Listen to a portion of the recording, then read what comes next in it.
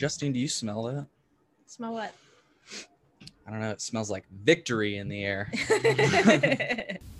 You know what?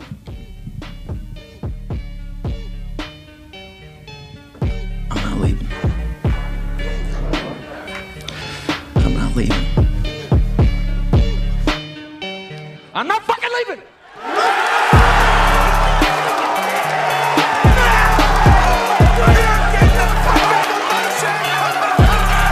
The show goes on! This is my home!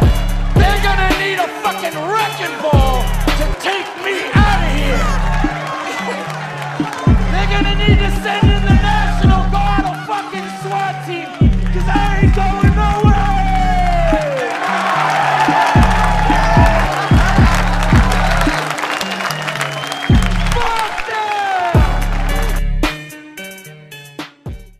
It sure does. The only bright spot in this. Oh God! What a week! Yeah, as people have been saying online, a year of a week. I feel like I just won the fucking NBA Finals, the World Series, the Super Bowl, all on the same night. Speaking of Super Bowls, we're smoking on some of the best Excuse me. Sorry, that was my watch. Amazing. So Siri, pipe Siri down. with the assist. Yeah, come on, Siri. We're having a conversation here, but I can guarantee you that we're smoking. I can guarantee you we're smoking some of the best cannabis on this side of the Mississippi. We're actually sparking up some Han Solo Burger from Chicago Kush. And, you know, like you said, Justine, this has been a long week. And I think that as a result, I just think it's there's no better time to talk about mental health. Absolutely. As hard as that was to say. And so, you know, in the spirit of speaking about mental health, we're joined by Mark, formerly known as Officer Dick Downey. I believe he was the authority on cannabis in Illinois, was it? Yeah. Yeah, I really liked his website. So, Mark, welcome to the Chillinois podcast. Thank you for joining us today. Hey guys, how's it going? It's better now that it's Saturday. I'll tell you that much. Gosh, it was great week. Yeah, great week. It's been we're off to a good start this year. Yeah, little insurrection won't start off the year. Yeah, little insurrection to give me an erection. Whoa. Sorry, I'm just trying to be funny. Honestly. So, what else can we do but joke about things that are just fucking crazy like this? But yeah. Yeah. How are we doing this morning, man? Or I guess it's Fine. This afternoon now. Yeah, I'll be talking about my mental health, and it's going to be like gallows humor because that's pretty much the only way I can handle it. Yeah, man. That's the thing. You know, when people laugh at things, it's not so much that they're like, ha ha, pity the spirit, but like we have nothing else to do but laugh. Right. The reason oftentimes things are funny is because they're true, and it's like a coping mechanism. We don't know what else to do but laugh. So yeah, no, I hear you. Plus, So if you really think about the circumstances that bring you to where you are, nobody wants to watch you cry about it. So you might as well make a joke and laugh a little. And especially if you're on your road to healing, then it's okay. It's okay to cope that way. Fine, but yeah, it's mental health is a difficult subject to talk about for anybody who's dealing with it. Yeah. Sure. So tell us about your road. Well, first of all, let me preface what I'm about to say by saying that I have a background in writing, as far as, what I did for a living before some things started happening to me, but I was a professional writer and I went to school, formally for writing I got the bachelor's and the master's in writing. And so writing is my background, but, I never wanted to, I never could figure out how to write about my own personal story.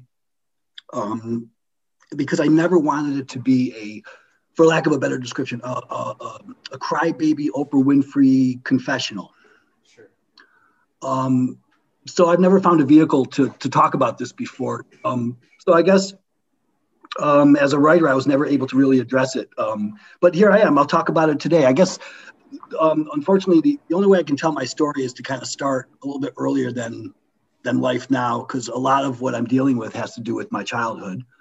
And I'm not going to, I'll try to just make it as, I won't get into a lot of details, but I'll say what I think is, is needed to be said for people to understand what I'm trying to get at. Sure. So, I grew up in upstate New York, in the Rochester, New York area. And my father, I had an older brother and then eventually a younger brother. And my dad was just a high school teacher, making a very, very middle-class living wage. We lived in a very small rented house. This was in the, I was born in 1967. So this would have been in the early 1970s. And my father divorced my mom when I was 5 years old. And then 5 years later, my mother meets a man through her secretary who is a New York State trooper. And he entered my life when I was 10 years old. My older brother at the time was 12. My younger brother was 8. And he was a horrible, abusive monster. And again, he was a police officer. So he was in my life from the age of 10 till the age of 18. And during that time, he became horribly, horribly abusive psychologically and physically with everybody in the house. He walked around the house with 2 guns at all times. One in his back, small of his back, and the other one in his ankle. His favorite abusive behavior was to strangle me until I passed out. So he was trying to simulate murder on me. He did this to everybody in my family. He was horribly, horribly racist. He used to say, the N-word and any other kind of disparaging racial remark to come up with.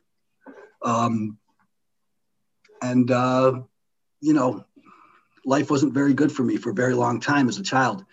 I learned a lot about police. I learned about racism. He never spoke. He never spoke to me, not once, in the 8 years that he lived in the house. And I'm not exaggerating when I said that. I mean, he never said one word to me. He was that abusive. In other words, he takes a lot of effort not to speak to somebody. And he was able to do that for 8 years. So, my mother became one of my abusers. And the reason why all of this happened was because my mother was replaying a cycle of abuse that happened to her when she was a child. And unfortunately, I became victim to that. So I think the important points, some of the important points there is that I never met a police officer who wasn't a horrible, abusive monster. All the ones that I met through him were horrible people. I mean, I remember one time I used to hear these horrible discussions they would have. He'd have a few cop buddies over. And I remember one time they talked about one night when this guy became my stepfather, when he bragged about pulling a black guy out who was drunk, pulling him out of the car and throwing him down on the ground and jumping on his back and paralyzed him for life. And they were talking about how they lied about it in court. So this guy was a fucking monster. And by the time I was 18 years old, I mean, he was horrible. I mean, I could tell you stories that would blow your fucking mind, but I think you get the point. So, I got kicked out of the house when I was 18 years old and I was homeless. And I worked construction and lived on people's couches and was an angry teenager / young 20-something who was really fucked up in the head from PTSD. I didn't really understand it. And I was drinking heavily and I was working construction and I was living like a fucking animal. And I was very angry. And to make a long story short, when I hit when I was about 26, I said, I got to do something. I can't keep going on like this and living like this. And I ended up starting to go to college, and I ended up spending the next 6 years going to college. And I graduated finally with a master's degree from Carnegie Mellon, which I was kind of proud of at the time.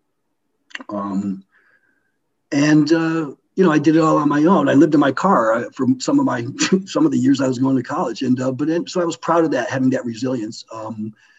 But the weird thing was, once I got out of grad school and I started working in the world as a writer, I did that. And then about 2003, 2004, in my late 30s, I started to get these stomach symptoms, these really bad GI symptoms, where I was having really bad constipation. I was having horrible stomach cramps that were like incapacitating. I had to call into work. And at about that time, I moved out to Chicago for a job promotion. And when I came out here, my GI symptoms got worse and worse and worse, to the point where after about 3 years, I had to quit my own job because I couldn't work it anymore, because I couldn't live a normal life at all.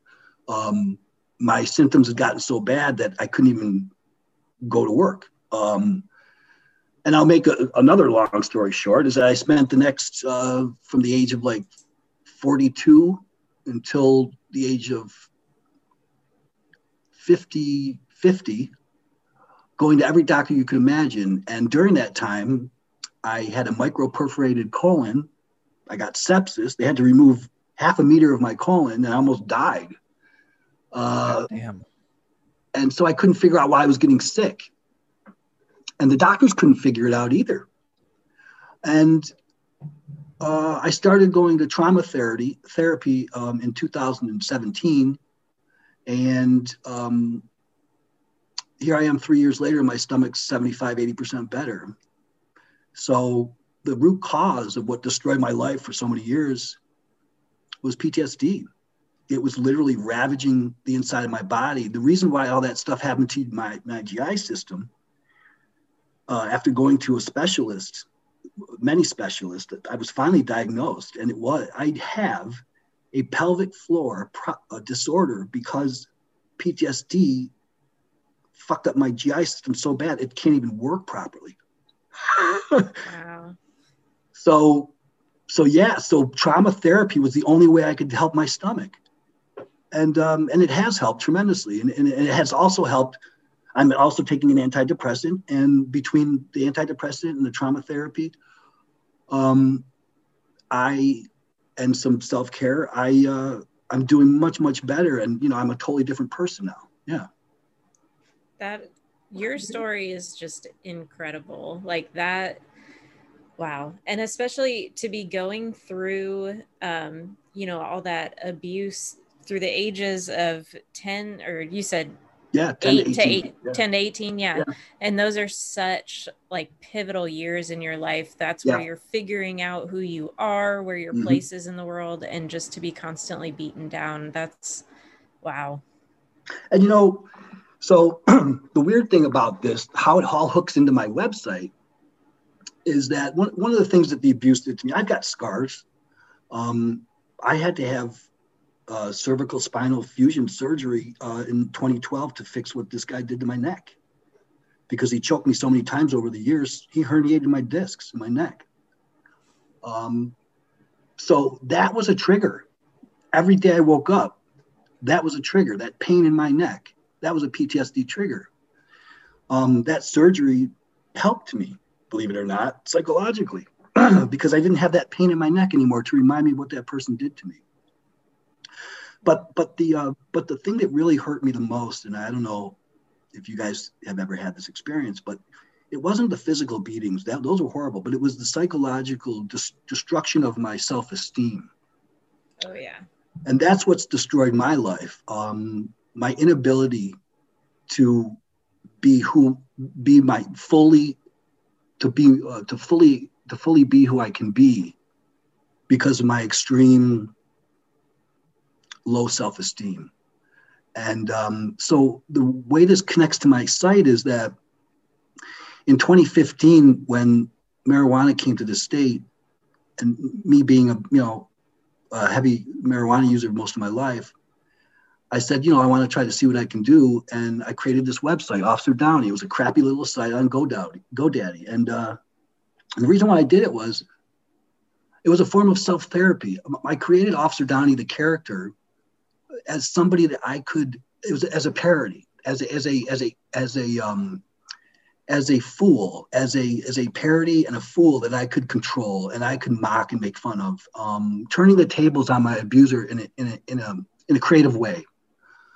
And so what I did was, when I first started the site, I would write my reviews and I would write these dumb little vignettes, like these little stupid stories about Officer Downey and what an idiot he was.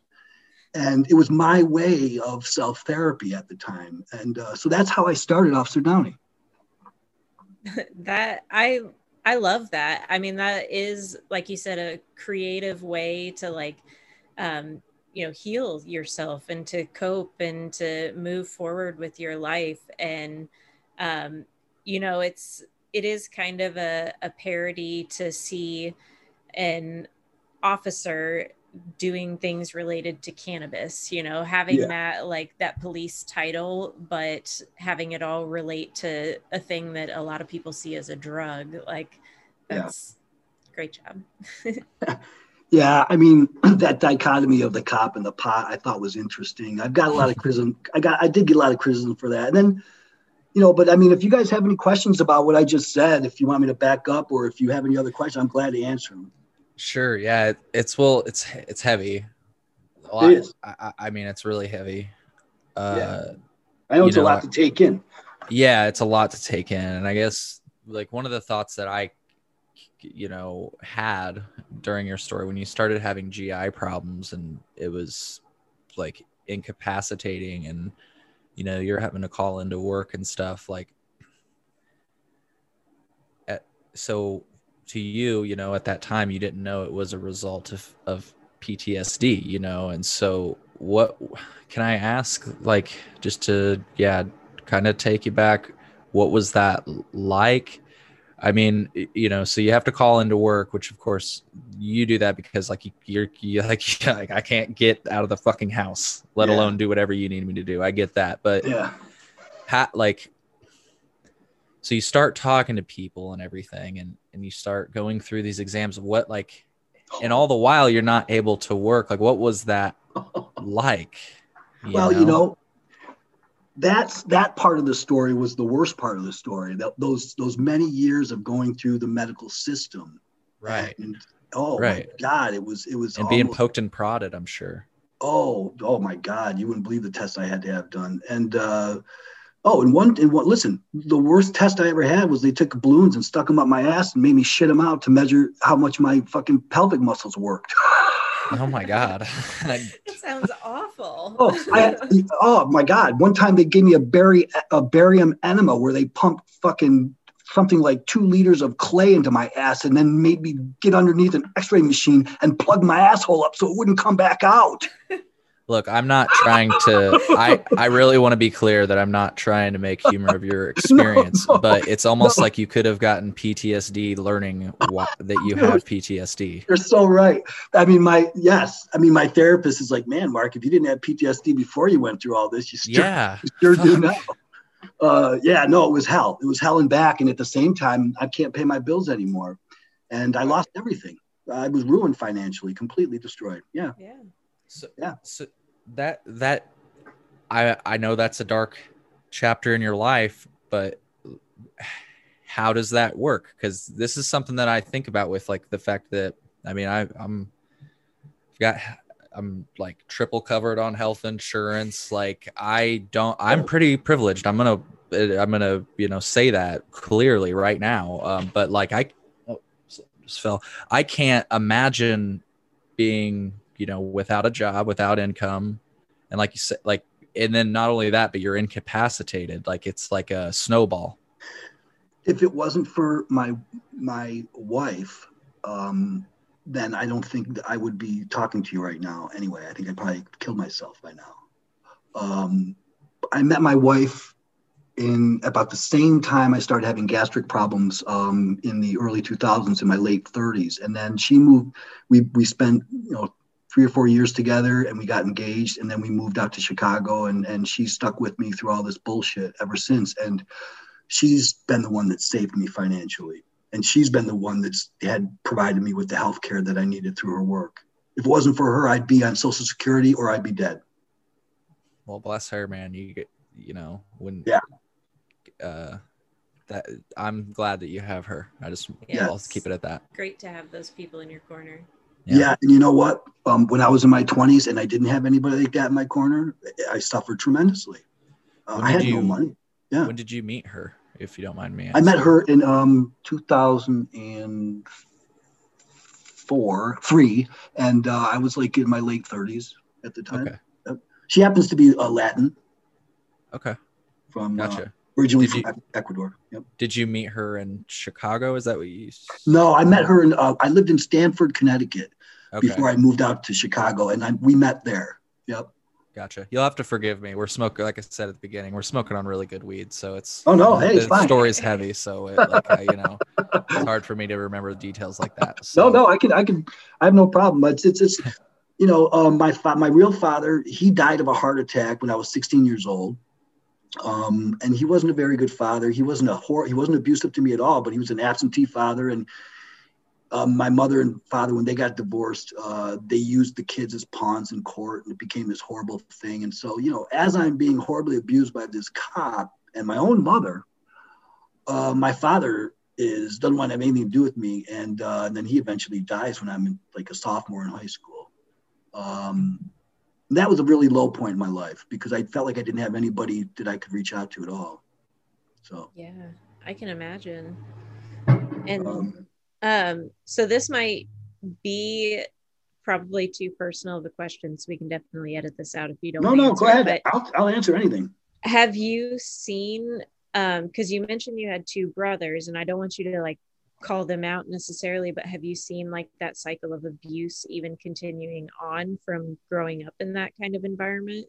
Yeah. Or do you even catch yourself sometimes having like the thoughts that would lead to that, but being able to control yourself?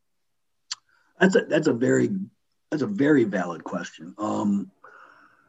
So it's interesting because you're talking about repeating cycles of abuse. And, I didn't, thank God, it's strange, before this guy came into my life, my mother wasn't a psychopath in the sense that she wasn't an abusive person physically. She was a narcissist, and she wasn't fit to be a parent, and she was an absentee mother, but she wasn't like a physically abusive person. She was and she was crazy at the time. I just didn't realize it because I was young. But I guess what I'm trying to say is that some decent morals were instilled in me before this guy came into my life. So fortunately, he wasn't the model I grew up with from the very beginning. If he was, I'm sure I would have been doing the same kind of stuff he did to me. But by the time he came to my life, thankfully, for whatever reason, I had enough smarts or whatever, enough awareness to not want to be like that person. And so I was made a very conscious effort to try to not repeat that behavior. And I didn't. However, with PTSD comes bad behavior, like anger, cutting people off, all that stuff. And I did have those things that I've managed. That's a big part of having PTSD is all those symptoms. But those symptoms, fortunately, weren't reflective of the abuse that I had. But I think some of the anger issues that are related to PTSD came from the abuse. Yeah. Yeah, and I can totally relate. I have struggled with anger issues from, PTSD for a very, very long time in my life. And so I'm very grateful that Cole doesn't hold that against me. Yeah. I mean, I just, not that you asked for my input on that, but it's just like, how could you fault somebody for their past? Like whatever you've experienced, Justine, everything that I would argue that PTSD is never by choice. Well, it's something that happens to you, and it's a result of a traumatic experience, so yeah. So yeah, that's I don't mean to just sound cliche, but it's really heavy, man. You know, I can see why you, to just make a slight joke, I can see why you requested a smoke break in the middle of it. You know, so yeah, it's as far as the other damage something this like this does is I'm estranged from my family, and I have been for most of my life. The whole family unit was destroyed, and to this day, my mother's still with this son of a bitch, to this day. Yeah, man. But that's very common, and so it's like it was I know people have had much worse, but the bottom line is, like, when it comes to PTSD, especially complex PTSD, which is a little bit different, but a woman can be raped once, or a child can be sexually abused once and have complex PTSD. It doesn't have to be a multiple incident type of abuse. I happen to have long-term chronic abuse over many years, but if you have one sexual assault experience, for instance, you can definitely have chronic PTSD or complex PTSD. The same with combat veterans; they can also have complex PTSD. So, yeah, it's interesting. Definitely. And then what happened with my website recently, frankly, was I built something I thought was really good, and I stand by that. I think it was a great website in every way, and I thought the magazine was real solid, but nobody wanted to buy it because of Reddit, basically. I mean, in the 1 year I was developing this, something that I made a mistake in was I didn't really assess the landscape like I should have, and I made a big mistake, and as a result, even though I had something really great that I was trying to sell, nobody was interested because what they really wanted was mostly free online, and people weren't interested in the extra content I was trying to provide. So, I had a kind of a decision to make this week where I had some money, and I was either going to sink it into the business and try to see what I could do, or just shut it down and cut my losses. And I decided to cut my losses. So that's what I did. That's tough, man. That's tough. I mean, I commend you for what you've done. I took a look at your website before and after the redesign, and the redesign was freaking beautiful, man. And I just have to say that the education section was awesome. We were watching the video on how to dab, and I was looking at your guys' terpene catalog, and there were write-ups on basic topics like delivery methods, dosage guidelines. You had introduction to vaping, even going all the way to advanced topics like decarbing. You broke down decarbing, and you helped us make hash for the first time. We made some keef hash. Yeah, bro. And we had so much keef laying around, and we didn't realize compress it in a puck, and it's freaking awesome, dude. So the review section was really thorough, and it was standardized. I liked that. I mean, it was awesome. I just had to commend you for that. Yeah, thanks. I mean, the search by terpene flavors and aromas, that was something that cost me about $5,000 that site was $25,000. I walked away from a $25,000 loss. And by the way, that was part of my retirement money. That's not, I still don't have a job, guys. That was supposed to be my sole income. That website, that was going to be my future. I had to walk away from my future, not just a bad business decision, I guess. And that was really tough because now I'm 54, but I might as well be 18 again because here I am back to square one. Yeah. Well, I got to say, man, we're just, obviously we're always here for you. And if, you need a platform, you reach out to us anytime. And I've personally seen your following on Twitter, and you have a lot of people that care about you clearly. And I wanted you to know, if you didn't realize that, I wanted you to know that. And I'm sure whatever you do next, we're all going to be here to support you. I want to just say that. Yeah, no, I appreciate that. It means a lot. I don't, when people do things that are creative, I've been around long enough as a writer. I know how people react to creative things. It's a combination of people liking it and then people wanting to step on it. So I expected all that stuff, but it's not going to deter me from whatever I do next. You know, this failure was the worst cliche I can possibly conjure up, but it was a learning experience. And, you know, next time I hope I won't make the same mistake, but I still want to find a space, you know, in the industry, in the weed industry somehow, you know, I'm not sure how. Yeah. Yeah. Well, you know, when we fall down, it's all about getting up, man. And yeah, it is what it is. Like you say, there's so many different ways that you can get into this industry. And unfortunately in Illinois, you know, it's a little locked down because we're like having a real super controlled market, limited licenses with our high ass population. And, you know, it's like, gosh, guys, all the jobs are laying right there in front of you, especially with what's going on with the pandemic and stuff, you know, but I don't know, you know, it's all tied up. I haven't looked recently, but I had seen that they were going to try somehow to expedite 75 dispensary licenses, which you know, doesn't change much of anything really, but it would be nice to see more than I think we have just about that currently, 75 in the whole state, most of them being up north in Chicago. And, you know, of course, because of the high population in Chicago, but like, you just hope to see them spread out around. But I mean, honestly, when it comes down to it, that's about the same way it is in Colorado.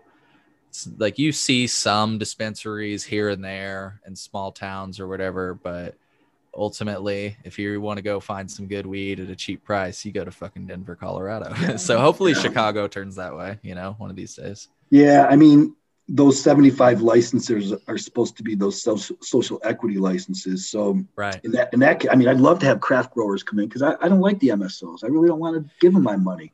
Well, and on that note, I guess the one thing I did read about that, or that I'm recalling, check me on this, guys. I'm going to keep saying that. When I say things, I'm just high, and so you got to check me on it. But I recall reading that the 75 licenses that are going to be awarded, they're taking veterans points out of there. And we've had conversations with Mike Fouché from grownin.com about the fact that, I mean, why were those points in there anyway? And look, I'm going to be clear. We have nothing against the people in, you know, that are serving for our country.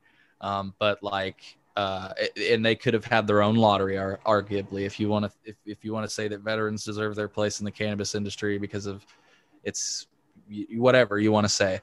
Sure. But this was the social equity lottery, and most people are arguing, and I tend to agree with this argument, that, you know, people that are social equity candidates typically are not veterans because they've been disenfranchised from the system, et cetera, et cetera. Yeah, you know? No, you're right. But I would agree. Yeah, I would agree. Yeah. So, well, just to, you know, why don't we smoke some weed, man? Let's get it nice and loose. Sounds good. What are you smoking on today, man? I'm smoking some GTI bud, and it is called banana cookies.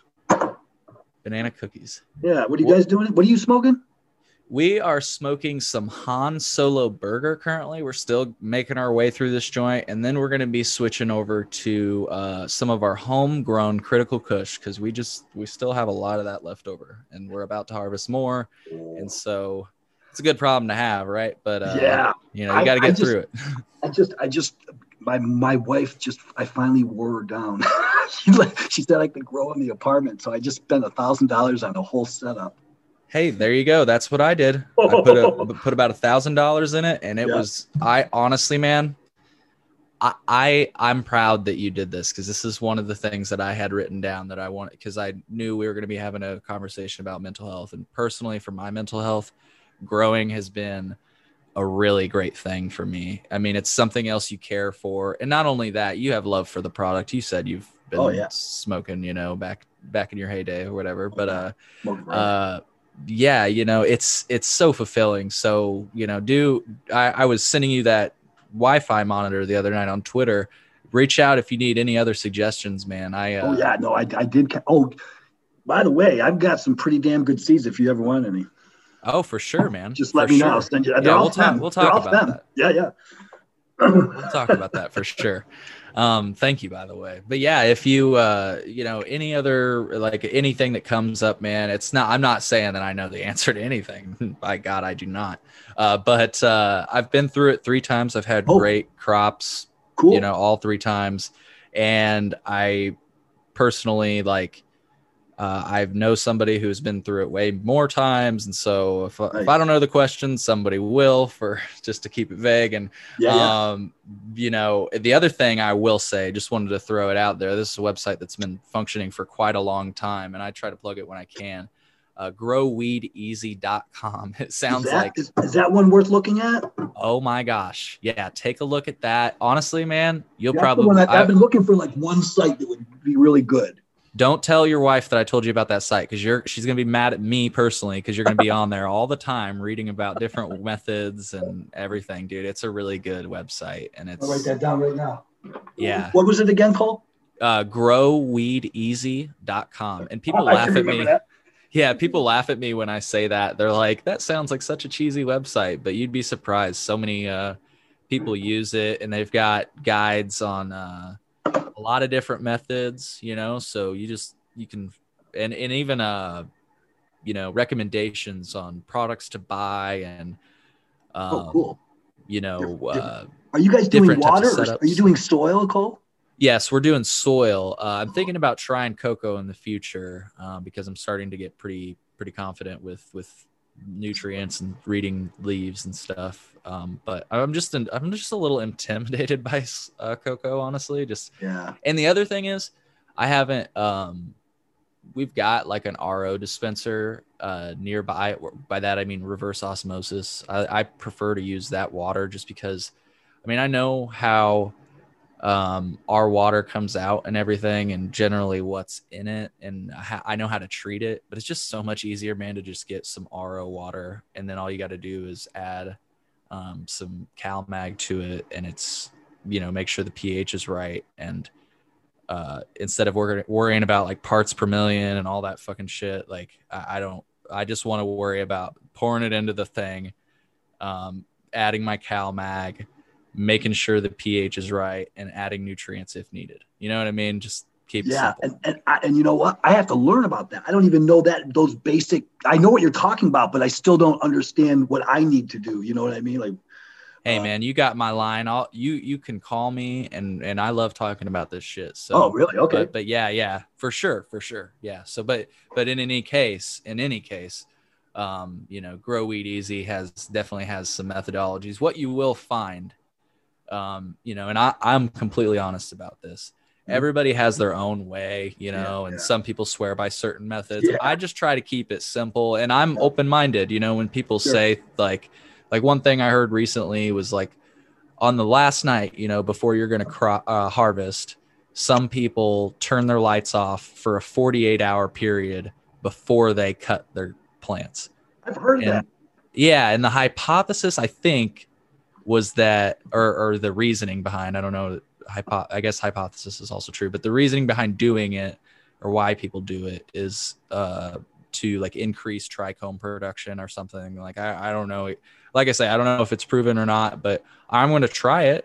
Why not? And see. Yeah, why not? Exactly. And see how it comes out. And so yeah, but right now I'm doing soil. One of the reasons I do soil is because I feel like it's a little bit forgiving in the sense that, so, starting a seed was a tough thing for me. So if you end up having trouble with that, I ended up kind of more or less figuring out a system that works for me. Everybody has their own system too, so keep that in mind, but, be definitely able to give those pointers. But I just feel like when you get the seed into the soil, I use Fox Farm Ocean Forest soil.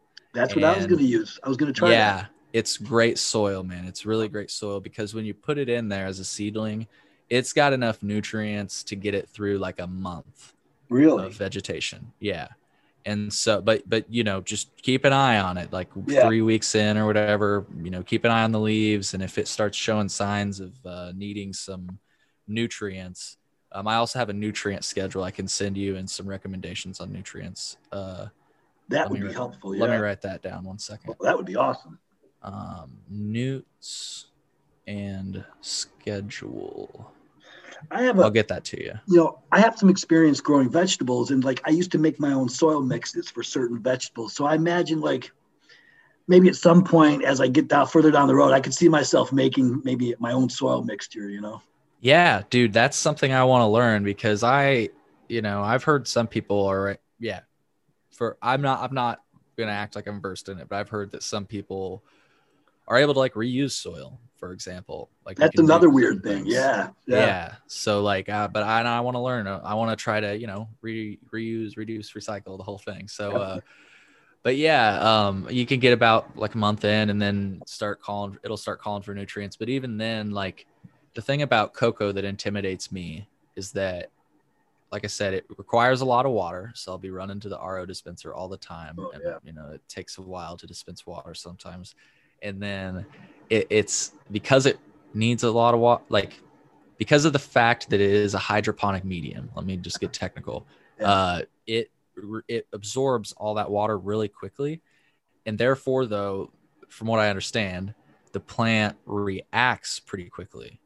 And I may be a little bit off base. Again, I'm not an expert. These are I keep coveting this just because, not for you, but mostly for our listeners. Because sometimes I say things and I sound like I can make it sound all official, and then, or at least I think I might sound like an idiot. But anyways, your plant will display signs quicker. So like if you have a nutrient deficiency, like that's going to show up quicker in cocoa because like it's not in soil where like maybe maybe leftover newts would be in the soil. I might be totally off base on that too, but I think the idea is you're trying to say there's a quicker uptake with the quicker uptake, and therefore like you can see the reaction. And that scares me in the sense that I feel like I'm going to fuck it up and I'm just going to keep fucking it up. And with soil, like what I'm able to do is like, if I start noticing something, I'm like, oh my God. Cause I'm in the room, multiple times, a week, every morning and night, and maybe in the, maybe at lunchtime just singing to them or whatever, but I'm just joking.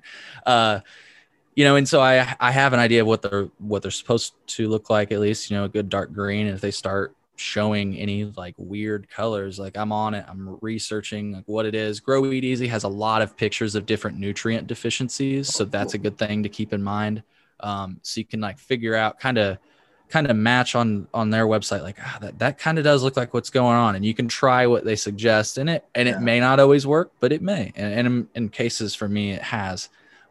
Which, fingers crossed that keeps on going. But I just like soil because it takes longer to display those signs. So you can catch them early if you're always checking them every day, which is like, maybe not feasible for everybody. That's the other thing though about soil is you can water it once and it'll be fine for 3 days. You don't really have to with soil, check it every day. I just baby the shit out of my plants.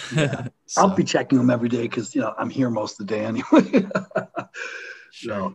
Yeah. I'm excited for you, man. I'm really excited for you if you can't tell. And I'm excited to like offer what I can to help. Again, I'm not making any promises that you're going to be growing fucking Mark's dank buds, but that's the hope. Right. That's the hope that I help you hit the ground running, man. So I'll be there to help you. I'm excited. I'm gonna get this stuff for like another 5 or 6 days, but I can't wait to set it up. Do you mind me asking? Just, I guess this is kind of interesting to me. Justine may not find it interesting. What did you get? Like, what have you got? I'll tell you what I got. Hang on 1 second. I'll tell you exactly what I got. No problem. You said you were smoking on GTI, though. I don't mean to make you walk and chew bubble gum, but GTI, yeah. What has been can I ask you, and this is a hard question, I'm sure, but like, what is your favorite strain you've ever tried in the Illinois market? I think you prefer flower, correct? Is that correct? Yeah, I like a lot of extract too. Oh, you do? Okay. I do a lot. Give me your choices for both then. Sorry to. Well, the best smoke I've had in Illinois that's been legal has been, believe it or not, I hate to say this because it's Cresco, but this was it was one batch of something they pushed out and they never grew it again. You've heard of Reserva Privata strain, bred by Reserva Privata, the seed breeders. Cresco pushed out a phenotype of that in 2016. That was this weird, it almost looked like shitweed. It was really small, popcorn-like buds, but they were dense and so sticky. It was unbelievable. And that bud was so damn good. It was unbelievable. And then the next time they pushed out Reserva Privada, it was a totally different phenotype. And I asked him, well, how come you guys didn't keep growing that other stuff? And he goes, it was too hard to grow. Huh. Yeah. And you know, I'm not a big Cresco fan at all, but that I'll never forget that bud. It was incredible. It really was. Yeah, I was gonna say when you said that they weren't growing it anymore, and then you said Reserva Privada, I was like, we had Reserva Privada in the dispensary when I was there. It was just sold as their premium reserve line that was $70 an eighth on medical side, so it was not very popular. And that wasn't the cut that I'm referring to. That was the second cut that they decided to keep selling. Yeah. And it was like, yeah, it was, and my favorite dab, I really like Revolution's Blueberry Clementine. I've heard good things about that. That one's really unbelievable. Yeah. Justine, what do you, while he's pulling up his materials, I think your favorite flower strain is Orange Arowana, as is I, and that's, I think, really Rhythm. Yeah, I love it. Yeah. I've never had that one. Man. It's so it's made by GTI, and it is like a CBD to THC blend, but it's heavier on the THC. And it's just like incredible for pain relief. And it smells like oranges. It smells exactly like fresh oranges, and it tastes incredible. It's just, yeah, we try to buy it every time we see that it's back. I have to try some now. Yeah, It's next time I see it, I'll get some. It's about the only reason I go to the dispensary these days. Besides like concentrate. Yeah. If I'm in a pinch or whatever. It's the only flower we'll buy. Yeah, I'm like it because it's not okay. So it's not like we've not gotten like a bad appearing batch, but it still smelled and smoked good, you know. And I'm not one to complain. I mean, I definitely, if I'm paying $60 for an eighth that I can't even see inside, I'll be damned if it looks like shit. But this is what it is. You know what I mean? It's yeah. It sucks. Don't you hate that about this market, man? That you I can't see your product and you got to pay like a premium price. It's like you can at least guarantee I get a premium product, right? Yeah. No, I agree. I can't stand the fact that you can't see the product beforehand. Yeah. Here's what I got. Cool. I got a Gorilla tent, a 2x4. Hey. I got the Horticulture the HLG 350R light LED. Ooh. That's a powerful one. And a Vortex filter. Because I need a really good carbon filter. And I was gonna ask, yeah. And then I got like a trellis, and I got the speed control, and I got an inline fan. I can't remember what the brand of that was off the top of my head right now. And then I got everything else. I got all the ties and the vent, the ducking and the clamps and all that stuff. Yeah. Nice. But you know what, Cole? What besides a humidity temperature meter? What's another meter? I need a pH meter, don't I? Correct. Yeah, and I can. There's a pretty cheap one that I've been using, and it comes with some calibration powder, so that I'm pretty sure it comes calibrated because I bought one and used it for the first year or so. I guess it was like 6-8 months or so, and I never really calibrated it and never really had any problems. But then I started to wonder because it was only like $10, and so I bought another one, and it was significantly off. And just to prove it, I calibrated the new one, and yeah, the other one was off, but I wasn't having any problems, oddly enough, any significant problems, but I have been seeing some much deeper greens as a result. So I can send you, let me write this down to a pH meter that I'll send you. It's just on Amazon, and it's like I say, $10. Comes with some calibration powder, which is nice because, I mean, for for peace of mind, I'm high. You might calibrate it right out of the box, just so you know, just to be safe.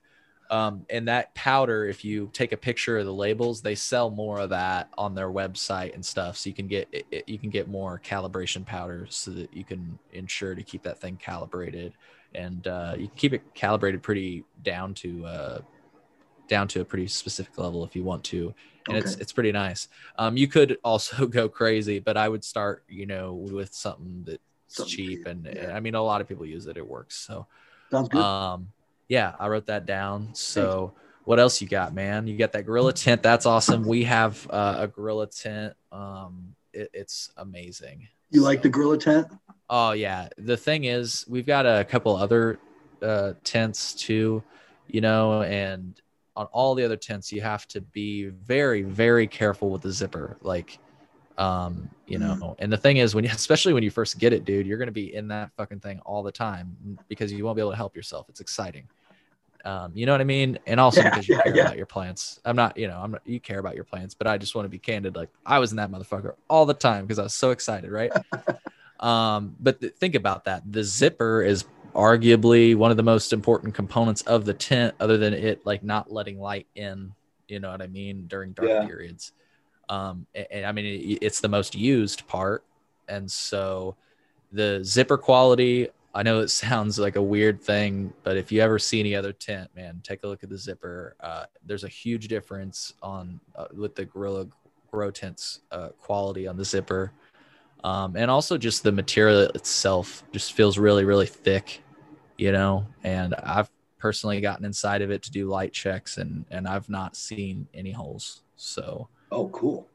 Yeah, that's one of the reasons why I got that, because of just reading and doing a little research. It looked like their tents had the best zippers and the least amount of light leakage. Yeah, I mean, you know, not to be like nationalist or anything, but that's it made in the USA. Oh, okay. You know, so I'm just being stupid. But it's made in California, so that's even cooler in my opinion. It's not made in some like bumfuck state or something. No offense to bumfuck states. You know, this might be one. Hey, you know, let me tell you, there's a significant portion of the state. Anyways, though, we don't need to throw our listeners under the bus. I'm just joking. Okay, so we're about to spark up some Critical Kush. I'm gonna do a bong. Do you put ice in your bongs? No, once in a while. All right, folks. Smoking on that Critical Kush OG. How was that bong rip you took, man? It sounded like you were feeling it. Well, you know, when you're 54, every bong hits a life and death situation. It really is. So, Mark, just to kind of, I don't mean to, excuse me, just got about taken out by my own stuff. Hey, I grew you. Take it easy. You know, so can I take you back? Like, was it hard to start going to therapy, I guess, just to be right to the point? Yeah, no, it was a struggle. I mean, I was in denial from the age of, probably my early 20s up and through the age of 50 years old. And I didn't want to go to therapy because that would get me close. That would be admitting that they fucked me up really bad, and that because of them, I have to go to therapy. And so for me, that was the motivation for not wanting to go to therapy, is just simply not wanting to admit what they did to me, screwed me up to the point where I needed to have therapy. So that was the hardest part, you know. That's why I had so much trouble going. Denial. Sure. And then when you start going, I mean, is there like thoughts of like, am I real? You know, like, did I give in? Did you have like second thoughts? Was it tough at first? Oh yeah. You know, like. Oh yeah. Yeah. You know, when I first went the first few sessions, of course, look, I don't trust people. That's just part of my makeup. Sure. because of my background. Well, and because honestly, I just don't think just look around and the world around you, and I just think that it's hard to trust people anyway, even if you don't have any mental health problems.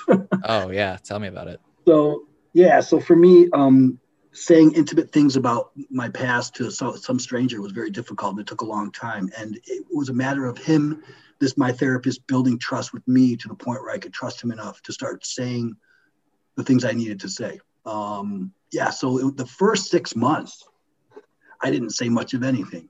And yes, there were times when I said, fuck this, I'm not going to go. I can't do it. I'm not going to do this. This is bullshit.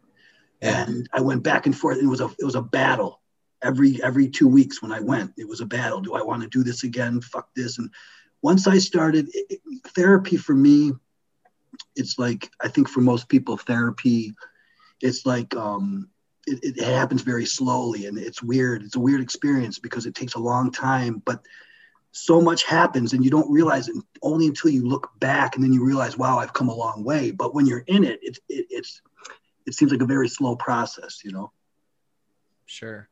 Well, and I mean, I would imagine that it is because, like you describe it, I've personally only been to a few therapy sessions. And at the time it was because this is fucked up, and this is kind of why I asked my question earlier about when you started having the problem, your GI problems, and had to quit work and stuff. And yeah, it's like the system isn't equipped for us being humans. And it's like, it's like, what are we, cyborgs? Like, can we not make mistakes sometimes? Can we not? It's not even that we make mistakes. You didn't make a mistake. Like you, just to be like, I don't mean to like define your past, but you had a fucked up past, and like that's not your fault, but it seems like the system's not equipped to deal with that, as if like we're all perfect. We all hold truths to be self-evident. Like you don't do certain things to people, you know what I mean? And I, like I was saying, I only went to therapy like 6 sessions, and I feel like I really started hitting my stride right at the end. Because the first fucking 3, and the only reason I only went to 6 sessions, that's all we could get. I wasn't like, it's not like I wasn't well off. I'm privileged. Like I said, I'm very privileged. I'm a white male, I'm very privileged. I'm very like, my parents have provided for me in a way that I could never really repay them. But I'm not saying that we're not rags to the riches. Like it's not like we're fucking right. Anyways, we couldn't afford it. And so the system wasn't even equipped. I can't imagine for people that don't have I was like, what I'm saying is I wasn't rich as fuck, but I had like, this amount of privilege and this amount of access, but only a certain amount. Yeah. And I can't imagine people below me that had arguably maybe no access. And like I say, I only really started to open up at the end and really started to heal and hit my stride. And then I couldn't go anymore because it costs money. Yeah. I mean, I couldn't have afforded therapy. I mean, when I was in my 20s, I couldn't afford anything. I couldn't afford health insurance or anything. So yeah, I understand what that's all about. And we don't have our medical infrastructure. I mean, our system of medicine in America is it doesn't consider the mind. And when you go see a primary care physician or a specialist, they rarely talk to you about psychological issues, or it seems like they don't even really want to really focus on that or care about that in any way whatsoever. It's not really their problem. And that's the problem right there. And yeah.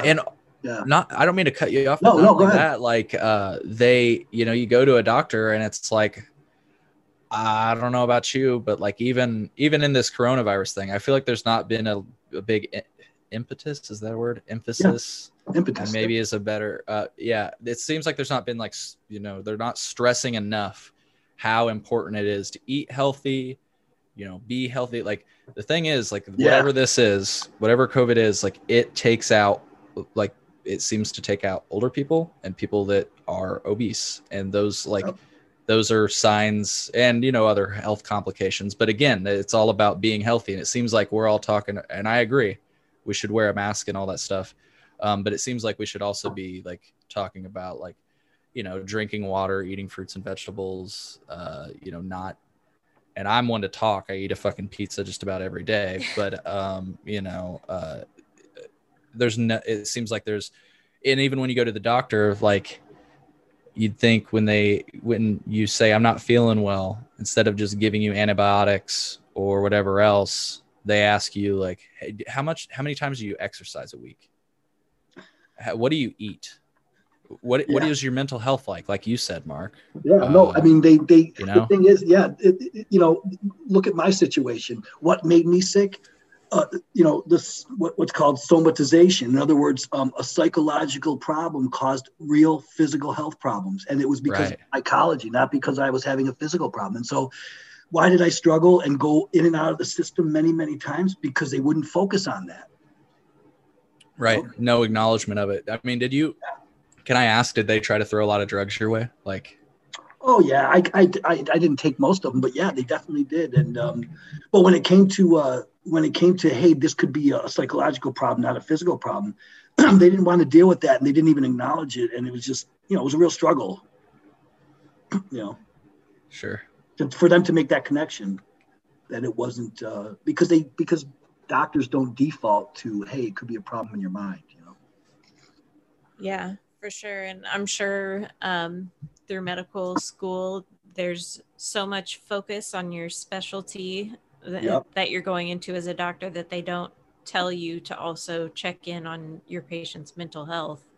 And I think that should be a conversation that every doctor is having when they have somebody come in, just sit down and, you know, just a quick little one-on-one, like, how are you doing lately? How are you feeling? Are you taking care of yourself? Or, you know, and yeah, I think that'd build a lot of trust with your doctor as well. Yeah, definitely. I do too. Yep. It doesn't really happen that often. And it's, you know, but honestly, I can tell you that when I was in my 20s, I would say things like, and I'll be completely honest about this. There's been times I remember in my 20s when I would say things like, oh, come on, you're going to be depressed to the point where you can't work. Snap out of it. You know? Yeah. I mean, this was back when I was in my 20s and I didn't know what the fuck I was talking about. But I remember saying that. And because my sister, you know, like, my mother had a baby with this monster and becoming my half sister. And she had the worst, you know, problems psychologically. And, oh God, I lost my train of thought. But yes, you know, she struggled a lot. And I forgot what the connection I was trying to make, guys. Sorry about that. No, it's okay. It's okay. Justine, do you remember what he was like? Any? I guess. So yeah. I was just gonna ask. You know, it's a thought that came up for me, and I'm not asking for, like, you know, a direct epiphany or anything, but, you know, like, when did you feel? I feel like this might help listeners, you know, and I saw that you tweeted out, you know, like, hey, you know, if you have these problems, like, listen to this. So I want to been trying to really rack my brain on things, like, to try to, in my experience, which is limited, but to try to help people maybe reach, you know, where we've reached, or even greater, faster, you know, like, I'm trying to help them hit the ground running. And so my question is, and again, you don't have to be, like, specific or whatever, but, like, when did you feel you hit your stride in therapy? Like, when did you, like, feel like you opened up, you felt relief from opening up, maybe, like, you started, like, feeling like some things were maybe even, like, I don't know, there's kind of like a little bit of a lift. I don't know if you know what I'm saying. Mm-hmm. And when did you feel that? You know, like I said, I felt it kind of in the third, just because I was like, yeah, for me, might as well, but yeah, you know, for me, well, there's PTSD and then there's complex PTSD, and some people like to make split the difference or whatever. But one of the things with complex PTSD that you'll experience is called ruminations, where you're constantly you have these downward, these thoughts. One thought leads to the next, and it starts out with something negative and it just goes downhill from there. And it can be rehashing a past experience or anything. And, the therapy helped a lot, but frankly, my first positive experience mentally was the antidepressant that I started taking. Okay. And here's the thing. I never wanted to take a pill, ever. I refused to do it. And it was only after I was in therapy for about 6 months that I decided I would go ahead and take a very low dose of an antidepressant.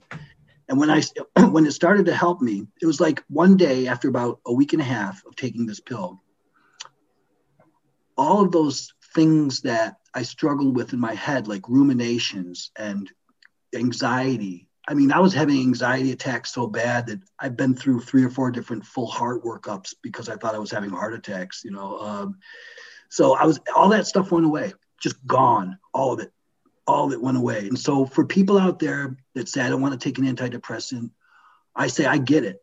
But if you can start out with a low dose and try it, no harm, and it might improve dramatically some of the immediate symptoms that are bothering you most. And then the rest of the stuff, I was able to better work out in therapy because I had that help of the antidepressant. And, for me, and by the way, when I smoke weed, it seems to help even more with my antidepressant. So, I was very scared to try a pill. I was very angry and scared to go through trauma therapy. And it's been a long journey, but so the pill gave me that immediate relief of the lack of ruminating in my head, the anxiety, the panic attacks, all that stuff went away. And then about 6 months in, Cole, probably about a year in, because I'm a pretty difficult case. About a year in, I started to experience some real progress. Nice.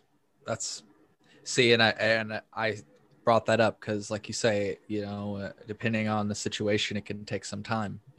I was able to kind of get some relief in 3, and that's another testament to where, like, it's not like I didn't have remotely close, like I'm in another fucking atmosphere to your upbringing. And, so what I had to work out was just me being a fucking shithead, it was stuff like that, and just had to be humbled, and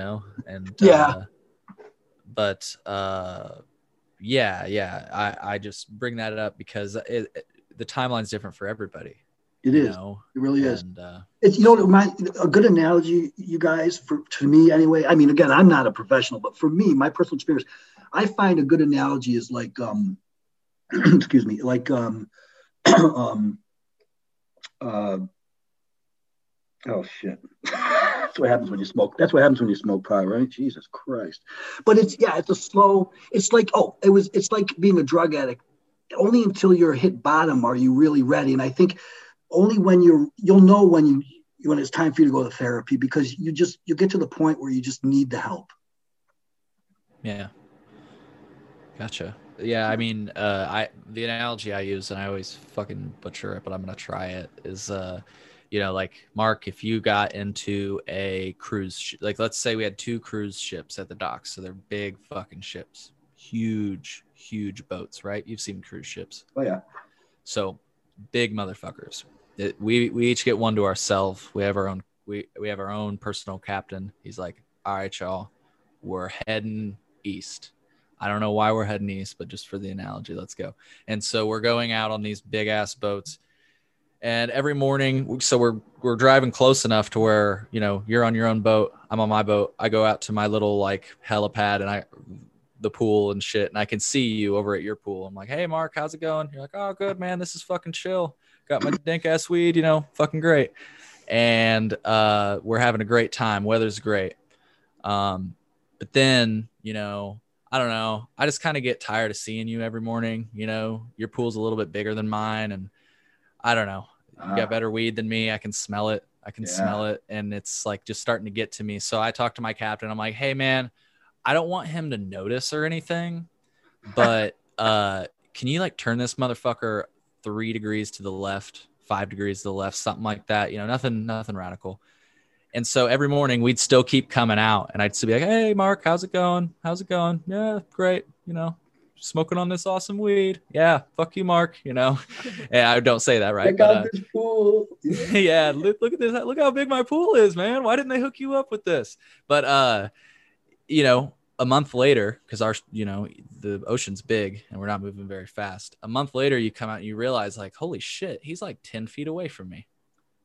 And I only turned 5 degrees, and it took quite a while because it's a big fucking ship. And the lame analogy is that, like, the little things add up. Small changes snowball, and, like, you might feel like you've not made a lot of progress, but if you're trying to turn that motherfucker, and I put all those analogies and all that little storyline was just to make you guys laugh. But if you're trying to, like, turn your life in a certain direction, just keep trying to turn it and try things. And, like, it may not feel like you've moved like immediately, right? You may not notice it immediately, but one of those days you're gonna walk out and you'll be like, that fucking asshole with the dank weed over there is 15 feet away. I'm happier. Blah blah blah. The lame analogy is that small change adds up. So forgive me for being cheesy, guys. I'm high. I tried. Well, that's great though. That's what it was for me though. It took a long time. I'm still going to be going. I know I'll probably, for me personally, I'll probably go to therapy for the rest of my life. Not as frequently as I am now, but and that's just me. I mean, for other people, they just need to address something in their lives temporary, and not need it, Yeah. I know that therapy is, it's nice that telemedicine is an option now, I have to say, because that was a scary thing for, a scary thought that came up for me, people that do need mental health, like, you can't cut off that connection. Like, there's got to be some sort of thing you can do. And telemedicine, that's like, it may not feel exactly the same and stuff, but especially if you can continue those relationships, that's really awesome. So yeah, I'm still doing I still do the therapy sessions now over the phone, and I could do them by Zoom if I wanted to, but sure. But I'm glad that I can still do that. It's definitely needed. I mean, it's definitely something I'm glad I can still continue during this nightmare. Yeah. So to make a segue, I guess, you brought up before the show maybe that you wanted to talk about policing, just kind of as a general topic. Oh, well,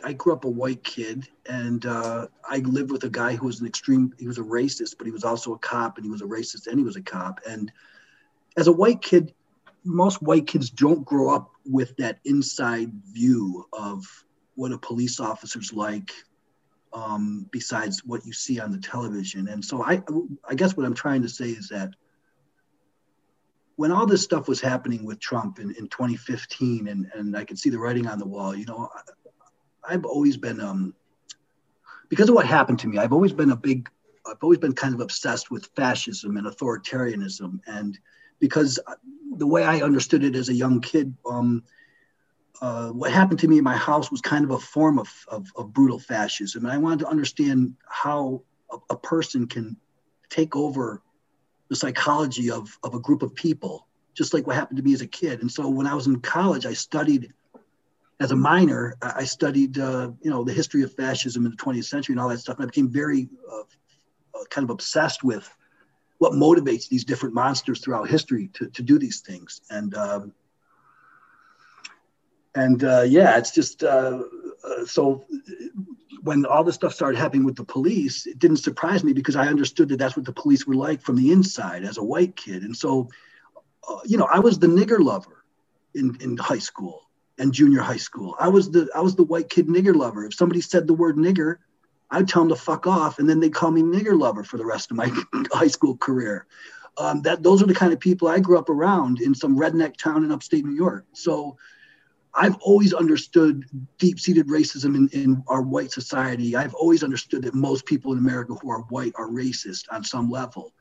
Not all, but most. And I'll stand by that forever. I think what we've seen in the past 4 years kind of verifies that that hypothesis. And so, when you got 75 million people voting for a fascist who's a racist, who really, the whole thing was driven by racism, all of it. And then I see these cops doing this stuff. I never saw or met a cop who wasn't a racist. I mean, a really bad racist. So yeah, I guess that's where I wanted to mention policing and racism. Like, no black guy has to convince me of anything that happened to them at the hands of a police officer. Trust me, I believe every word of it every single time. So I guess that's where my background as a kid connects to what I see happening today, is just this need for certain personality types to behave a certain way. And police, I believe, and I've always believed this since I was a teenager, that police is a white supremacist organization. That's just what I believe, So that's why there's a connection there with me when it comes to what happened to me as a kid and racism and how I treat people of color as an adult. I mean, interestingly enough, when that abusive guy came into my life, my best friend happened to be a black kid. And that black kid didn't come around anymore after that guy started living in my house, because he knew, he understood. Yeah. That's sad. Yeah, that's heavy in and of itself. I mean, and I am not saying this to be like to stand up for police at all. It's actually, it may reaffirm what you're saying, because I'm white. I've always had a very pleasant experience with law enforcement, but I can't imagine. I've seen and I know people that haven't, like the things that they have told me that have been said for something that's super simple. It's like, wow. Like it's unbelievable. But then, it's believable when you see the videos though, of the things that they're willing to do when the cameras are rolling. So it's a tight knit way of saying, like, that's another way of saying I'm privileged. I mean, just to show you like somebody else's experience I'm aware of, just another, like, this white girl, she got pulled over and she had weed on her and she was like really, tweaked out. And so I guess the dude wasn't even going to say anything. And she was just like, she's like freaking out, and she's like, I have weed on me. And he's like, oh, honey, like, if you wouldn't have said anything. And he literally told her you got to throw it into the ditch. And so he just let her throw it into the ditch on the side of the interstate and drive away. And so, like, I'm not saying that to stand up for cops. I'm maybe reaffirming what you're saying. Like, That's why I give you these details, white, and driving away. Yeah. I mean driving away. Here's a fun little story. One time, my abuser let my half sister, who was she's probably 3 or 4 years old at the time. It was a weekend, and she was inside his police car, and she was sitting in the front seat playing around with the steering wheel, and she knocked the horn cover off of the steering wheel, and a bunch of condoms and a few $1,000s fell out. Oh my goodness! So you know what I did? I took that money and I took those condoms and I put them in her hand and I said, "Go and show mommy." And those were and I mean, I could tell you really brutal stuff. This guy was and every single cop that he worked with was the same. Everybody in the community thought my mother was the best thing since sliced fucking bread, but she was a psychopath. She was a horrible monster. But you never know who you're dealing with out there in the public. They're different. There's a Jekyll and Hyde. There's a lot of people who are Jekyll and Hydes in the world, and they project something in the public, and then behind the scenes, they're fucking totally different. Right. And so when you see a police officer, smiling at Leave It to Beaver on the end of the fucking corner, that's not probably who that person is. Now, it's easy for people to jump to conclusions and say, "Oh, Mark, you were abused by a police, so therefore that's what you're going to say about police." Well, I could tell you a million other stories that have nothing to do with my abuser. Just to maybe spoil a future episode, we're actually going to be having a law enforcement officer on the show, and he's going to basically reaffirm, like, I was talking to him and I told him this thing that I think I may have voiced on the podcast in the past. Like, I like the idea of being a good cop, and mm-hmm. he killed my dream, but let me explain what I mean by that before. Sure. I want to be like the cop that, like, when I pull you over because you're going 70 in the country, I'm not like fucking throwing you out of the car and all this stuff. I'm like, yo, dude, what the fuck is going on? Like, not like yell, like I'd be like, hey, what's going on? Like, why are you going so fast? And if you're in a rush, or whatever, I'll just be like, but dude, you could blow a fucking flat here and die. Like, this is why I'm pulling you over. And I just feel like every time I've ever gotten pulled over, like, I've always had a good experience of driven away, but I've also driven away with plenty of tickets because I've got a lead foot. And so, like, I feel like, though, what's always lacking in those conversations is like why you're pulling me over. It's like, you're always fucking stealing money from me. But they're not, it's a racket. But it seems like that's what they're lacking, is like, it's always like you're dealing with a fucking soldier whenever you get pulled over. And it's not like you're dealing with somebody who's supposed to protect and serve you. And so what he told me, though, was that, like, he also wanted to be that cop. And he learned very quickly that you can't. Mm-hmm.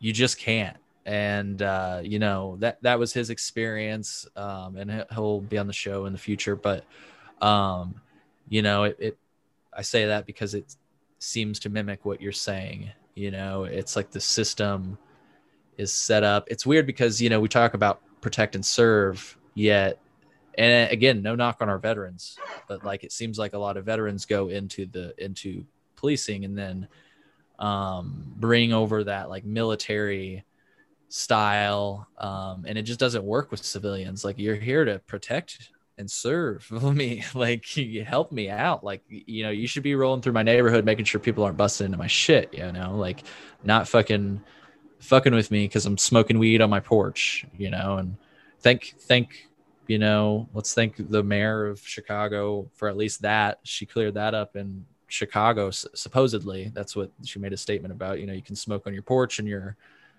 back deck or whatever, and CPD, Chicago Police Department, can't do anything about it, apparently. And so, that's good. I don't know why the law is written to where we have to basically hide, or in the future when consumption lounges open, we can go there and hide in there. But like, why we can't just smoke outside, like in a smoking, like California. I don't mean to cut you off, but in California, if you have a medical card, you can just smoke in a smoking section.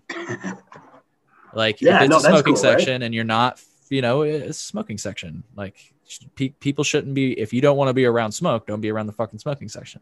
Yeah. So, yeah, I think that's the way that it should be. And I mean, I think COVID did put a stop to the consumption lounge idea, because from what I understood and what we've talked with Mike Fouché from Grown In about, is that, if you had like a smoke lounge, you could open up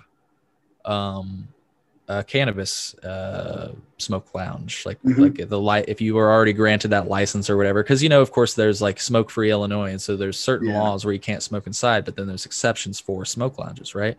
So if you have that license or whatever it requires, I'm not going to pretend that I know exactly what that is, but apparently if you have that, you're good to go for like cannabis consumption. Of course, though, again, COVID changed that, and then but also dispensaries we would have seen consumption lounges and dispensaries by now, because apparently that's something that can happen by law, that you can open up a consumption lounge if you have a dispensary license. So yeah, that's interesting. But it's still like, why can't we smoke in the fucking smoking section? Somebody smoking a cigarette, at Wrigley Field. By the way, though, I have seen, and I've had the experience of smoking weed at Wrigley Field, and I've seen a couple other people that have also done it. And they don't, you just do ask, be sure to ask, because there's not only security, but there's police nearby. And I asked and was very clear that I was like, I have marijuana on me, cause I had a medical cannabis card, so I don't care, but I was like, can I smoke it here? And they're like, yeah, sure. This is the smoking section. And so I got a lot of, that is cool. Got a lot of looks and stuff.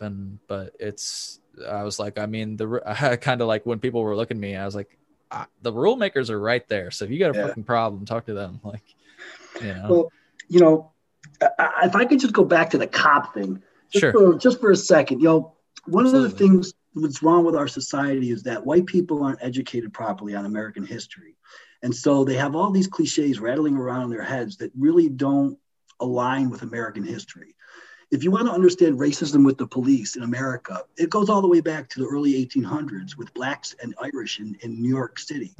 And so racism has a deep, deep vein in American policing since the mid 1800s. This isn't something that's, and as far as the militarizing of police, you get a lot of veterans, but the militarizing happens not from the veterans coming, but from just the police. This is what they've evolved to. And a lot of that had to do with the government, the federal government allowing police departments to buy military type gear and stuff like that. But, the thing about policing is that it's easy for a police officer. It's institutionalized racism is what I'm trying to say. And so if this police officer, any police officer wants to talk about race in their policing, it's institutionalized. It's a part of the organization, and it goes all the way back to the 1800s. And you can map it back. There's a whole historical story that can be told about that is told.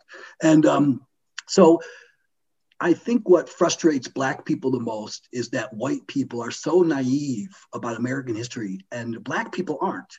And so as a result, white people learn all this whitewashed nonsense in their public schools or even their private schools. And then Black people know the truth. And it's like, we have two different narratives going on. And so, like if I ever had to talk to a police officer about race, I would say to them, do you understand the history of race in America when it comes to policing? And they probably wouldn't be able to answer that question.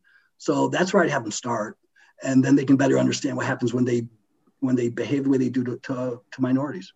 Yeah. So real quick, the thing you were talking about with them getting military equipment, I was familiar with that. I did have to Google it. So folks, if you want to, check me on this, do please. The 1033 and 1122 initiatives, the 1033 program allows the Department of Defense to transfer excess military equipment to local law enforcement agencies free of charge, as long as they pay for shipping and maintenance. Yep. And this is something that you saw really come out with I believe Ferguson. It looks like so that was from CNBC that I just read, but Washington Post is reporting that based on their review of the 1033 program data from March 2020, we calculate the police departments in 49% of the approximately 1,000 places with protests as of June 8th have material from the 1033 program. Of these 160 departments and a few county sheriffs, of these 160 police departments and a few county sheriffs received armored trucks, including MRAP vehicles, arguably the most prominent symbol of police militarization. And if you look up the MRAP, I believe I know what they're talking about. Yeah, it looks like a good old fashioned tank. And I got into an argument one time. Somebody's like, that's not a tank. It doesn't have a fucking missile launcher on the top of it. I'm like, that's a fucking tank. Get out of here. Get out of here. That's a fucking tank driving through the middle of the fucking streets. Yeah. And technically, I guess if you're in that world or whatever, it's not a fucking tank, but right. And, the training call has changed too. Like their training has been militarized now. They train these cops in the academies differently, than they used to. Sure. And that's something we're going to definitely get into. I'm not saying we can't talk about it now, but something we're going to get into with our guest is that he spoke about the training itself. It's not like, one of the things I've always said is there needs to be more training, like regular training, just like there is with if you're in a special, like if you need therapy training, like all of those things need to be recurring. But, also, though, the training itself, though, that's the point that we'll talk about tomorrow, but I'm glad to talk about again now, is like the training itself is fundamentally flawed in the sense that it's showing you all these like what could go wrong scenarios of like one time I had a very good experience with a police officer. He did exactly what I'm talking about, man. I was driving a big vehicle, let's just say, and I was going pretty fast. He pulls me over. I was kind of pissed about it.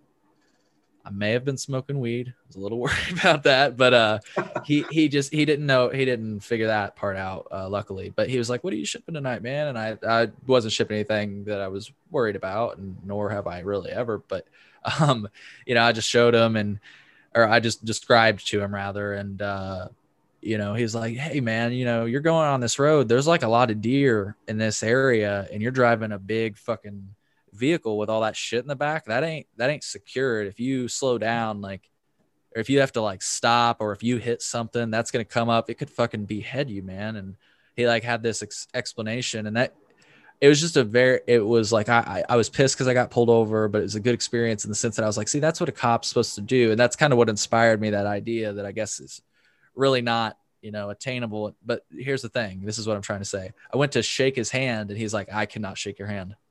And I ended up figuring out that the reason he said he can't shake my hand is because he's been shown this video, and this is what they do. Like I say, it's all about what could go wrong scenarios. So he's seen this video of somebody getting pulled over and be like, can I shake your hand? Or I don't even know what it is. I'm not saying that that's the context, but the guy apparently ended up getting dragged or whatever. And, there are things that happen sometimes. I'm not saying that shit doesn't happen. But to train you that way, to tell you, like, train you like that everybody's out to kill you. You always, and I'm not saying you don't have to be careful, because again, that shit can happen. But Jesus Christ, like, shake my fucking hand, man. Like, at the time I was a kid, and it was just like, I was trying to be very respectful, and it was a very pleasant experience. And I was just like, thanks, man, for like not fucking giving me a ticket and just like explaining this to me, and like, thank you, have a good night, and I just offered it, and he's like, nope, can't do that. I don't know why I think that's funny, but it just sounds funny. Maybe I'm too high. I don't know. It was funny. I mean, I'm not gonna lie, I laughed because I was just like, I'm not gonna push it, you're letting me go, so but to your point, that's the kind of the mindset they kind of create, So apparently, just to further read into the Washington Post, the Department of Homeland Security's Urban Areas Strategic Initiative and the Defense Department's the 1122 program grant police and sheriff departments money to purchase crowd control items such as cuffs, batons, helmets, gas masks, and other equipment, or allow them to use their own money to buy it at discounted prices. And when we talk about other equipment, let me do a little bit of Google here. Did you ever hear about the... Oh, now I'm not going to be able to find it. Let's see. Damn it, I can't find it right now, but I swear to you, if you guys can find it online, it's like crowd control heat gun, heat ray. Oh yeah, I heard about that. That's Portland. Crazy stuff. And like, I'm sure that's something that they got from the military. Okay, here it is. AP News report: feds considered using a quote unquote heat ray on DC protesters. This was reported on that's right. September 16th, 2020. That's crazy. And it was a military whistleblower. He says federal officials sought some unusual crowd control devices, including one that's been called a heat ray, to deal with protesters outside the White House on the June day that law enforcement forcibly cleared Lafayette Square. Is that the one where Trump went out and held the Bible? Yeah, it is. Wow. Okay, so they considered...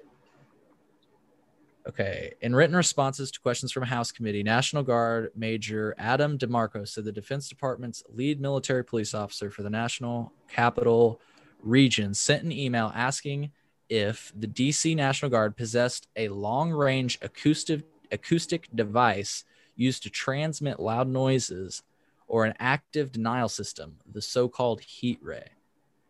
Use of either the acoustic device or the active denial system would have been a significant escalation of crowd control for the Guard members, particularly since the defense officials ordered that the Guard troops not be armed when they went into DC. But this is crazy. I guess it was that system, the active denial system, was developed by the military nearly 2 decades ago and was unveiled to the public in 2007. It's not clear that it's ever been used in combat, although there are reports that it's been deployed. Apparently the system emits a directed beam of energy that causes a burning sensation, and was considered a non-lethal way to control crowds, particularly when it may be difficult to tell enemy from innocent civilians in war zones. Use of the device appeared to stall amid questions about whether it actually caused more serious injuries or burns than initially thought. Awesome. So they considered using that on American citizens. Yeah, that's a I don't nasty. know if That's, I have anything to say about that. that's God nasty. bless America. Yeah. God bless America. Yeah. Bless it. God bless marijuana, or as we call it, cannabis. We're gonna spark up some more because Why not? God damn it, we're talking about heavy shit today. Especially this fucking heat ray. God damn, like that, like. When they unveiled that thing, I remember seeing like a demo video of it, like the army tested it. It is nasty. Does it Like actually burn your it drops skin? you, huh? You know, well, the one I saw wasn't the burn one; it was the acoustic one.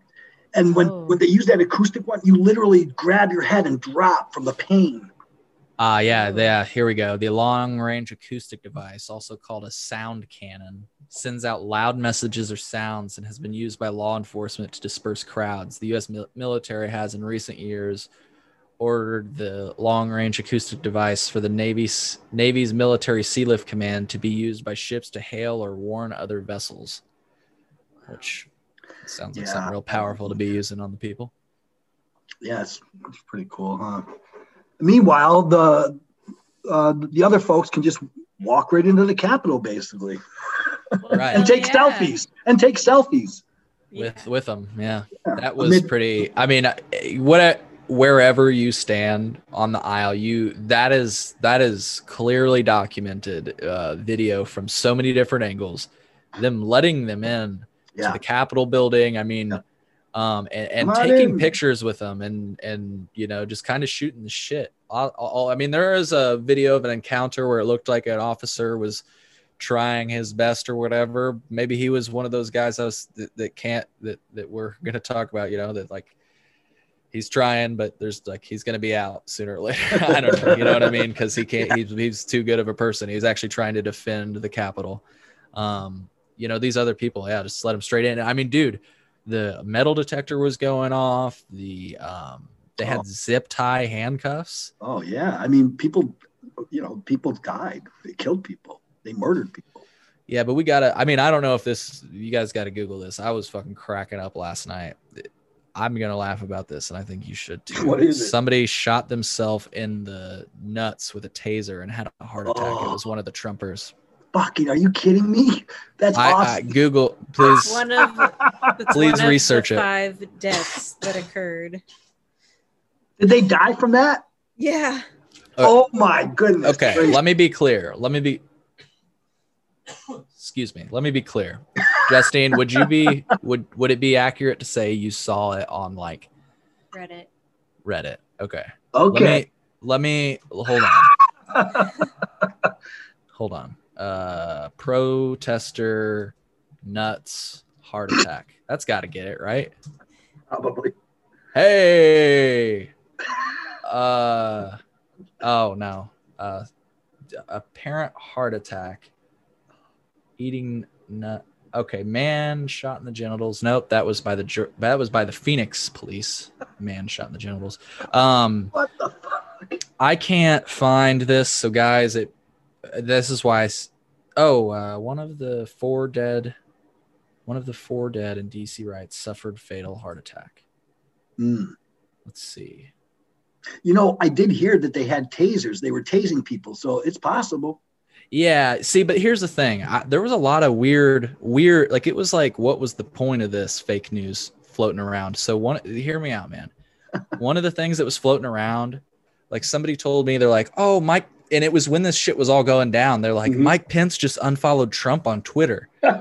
And I looked on Twitter just because like I was like curious. I went on Mike Pence's Twitter and he was still following Trump and all his like, I'm pretty sure all his kids and like, the POTUS account. And then later that night, another friend reached out to me and said, hey, did you hear that Mike Pence, it's weird. It was both about Mike Pence. He's like, did you hear that Mike Pence changed his banner to Biden and Harris? And I was like, really? And so I searched up on Twitter and no, he didn't. His banner, at least last I checked, was a picture of Mike Pence and his wife. So, and I said that to my friend, and he was like, "Oh yeah, I just checked too. I don't know, like what." He's like, "I just read it online," and I was just like, "Dude, honestly, I was like, I don't fault you because this is the second thing I've heard about Mike Pence and his Twitter. Because when it went down, like when they were like storming the Capitol, and like was watching it live on stream and, or on Twitch and everything, and like when it went down, and people were saying that Mike Pence, unfollowed him on Twitter. I was just like, really? While all this is going on, he's gotten his phone out and he's like, I'm fucking unfollowing him. I'm unfollowing him on Twitter. Like, I just feel like that's the last thing he really did that day. And he didn't do it, as far as I know. I mean, look it up, I guess, again. That's funny. No way that spineless wimp would do that. Hey, but you know what? He did his routine duty. I don't know how you want to say it, but he counted the votes and certified it. And I it's a little weird though, because he said beforehand, he's like, he made a statement. He made the statement that he was going to do that morning, by the way. And it was weird because he was like, I've thought about this every way, and this is my constitutional duty to do this. And it's like, in other words, like, I tried, man. I fucking thought about every which way to fucking take this the other way. Unbelievable. Yeah. I mean, I don't know. I'm not an expert. I always tell people, like, I don't know shit. We just bought like some microphones and connected it to the computer, and we upload these clips online. Like, I don't really, that's why I'm always telling people Google what I'm saying and stuff. Cause I don't want to be one of those perpetrators of this fake news. I don't want to be that guy that's telling people that shit, so. Yeah. And disclaimer, I'm not a healthcare professional either. In case anyone's wondering. What, you said you worked in construction. What have you done over your life? Just goodness. Well, I worked construction, and then as I was going to college, I worked a lot of shit jobs, whether it be, convenience stores, you name it, those kind of jobs. And then when I was in grad school, I got a job working for the college that I was going to. And then when I got out, I was a writer. I started out as a technical writer for a financial firm. And then from there, I branched out into different forms of writing after that. And the last job I had was a project manager for a large consulting firm, and my specialty was instructional design, so like developing large training development projects. Gotcha. Cool. Yeah. And I hated every bit of it, by the way. Hey, man. I couldn't stand it. I mean, I was doing something, honestly, like, that was another thing, is that because I was struggling in my 20s, and I still was really in the deep thick of the PTSD.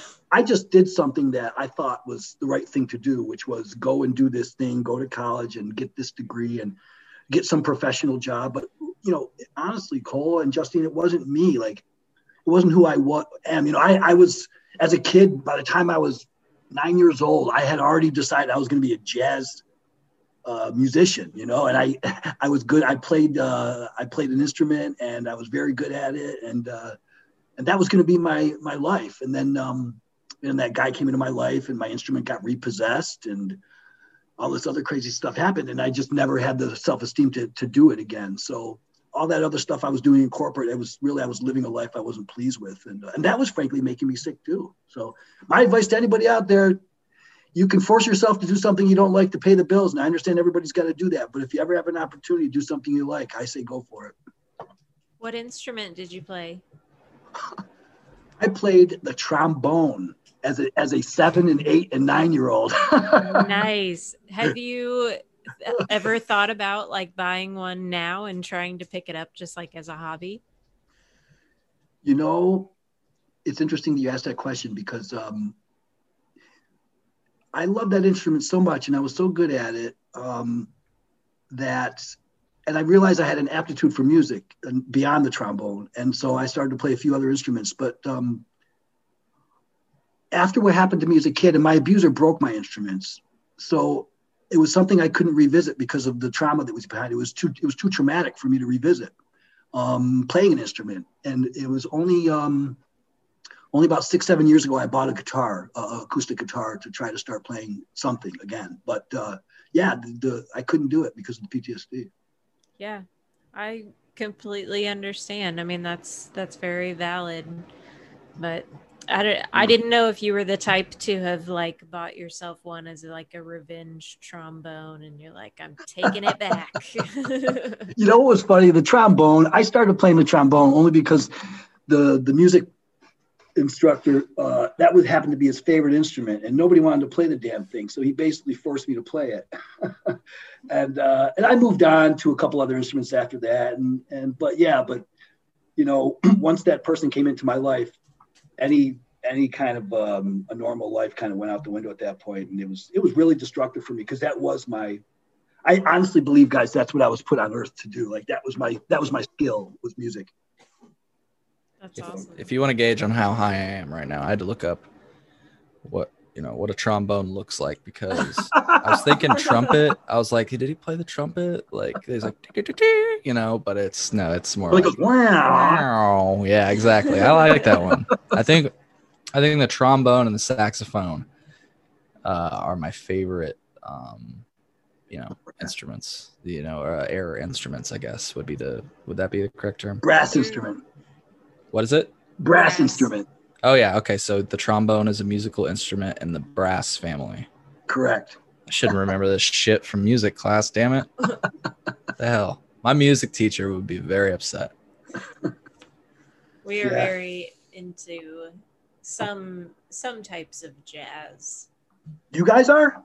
Yeah, No we kidding. listen to it quite a bit. We put it on just in the background, like while we eat dinner, or if we're just like hanging out around the house or whatever. But yeah, we enjoy it. It's it's not my favorite form of music, but I still, actually, I love quite a bit of it, to tell you the truth, especially some of the older stuff. But it's most people. I mean, most people hate jazz. I mean, they can't just to mention the word, and most people just cringe, and I get it, but it's one of those things you either love or hate, I guess, Hold on, let me be clear. Wait, what will we do? There's a distinction. I did say some types of jazz. Some types of jazz, yeah. Not the types where it's just crazy notes up all over the place. Yeah. Okay. The really smooth, like kind of reminds you of Christmas, lots of saxophone kind of jazz. Gotcha. Okay. Gotcha. Yeah. Okay. So do you watch The Office with Steve Carell? Have you seen it? I used to watch it a lot. Yeah, there's a scene with Angela, and I think it's Angela, right? And she's talking about jazz, and she's like, just play the right notes, And that's how I feel sometimes when one of those jazz songs come on. Like like when I'm driving, and sometimes we're driving, sometimes we'll put on jazz like when we're taking long trips, just so it's like you put a playlist on, and it's just like you don't have to worry about it, right? Yeah. I'll tell you, dude, some of those types of songs turn on, and I'm in traffic, and it's like, it's like all over the place, and I'm just like, turn that shit off. It's making my heart beat. Like, I don't know what it is, man. That's the stuff I love. Oh man, I'm so sorry. I feel no, awkward it's now. okay. Hey, look, it gives me anxiety. That's all. Oh, It's not that it's bad. Oh yeah, no, I can't stand electronic dance music. I can't stand that shit. Hey, Justine's right there with you, I think. Yeah, like 90% of it. I don't even know why it's allowed to be played on anything. But yeah, it sounds like somebody like you're like plugging in the mic. It's like wow, just like it's just like the really a bunch of noises. Dubstep-y stuff. I don't like. I don't mind like house music. That's kind of chill, but sure. No dubstep. Some of that stuff is like computer noises. It sounds like the Terminator's like screaming. Yeah, right. I'm not a big nu metal fan either. I find that stuff to be just horrible. I can't do it. Yeah. I'm sorry if you guys are, but I just can't do that for them. No. We I would say what would you say we listen to? Like every once in a while we'll throw on like classic rocks. It'll be like fucking I don't know, Journey. What were some of the places?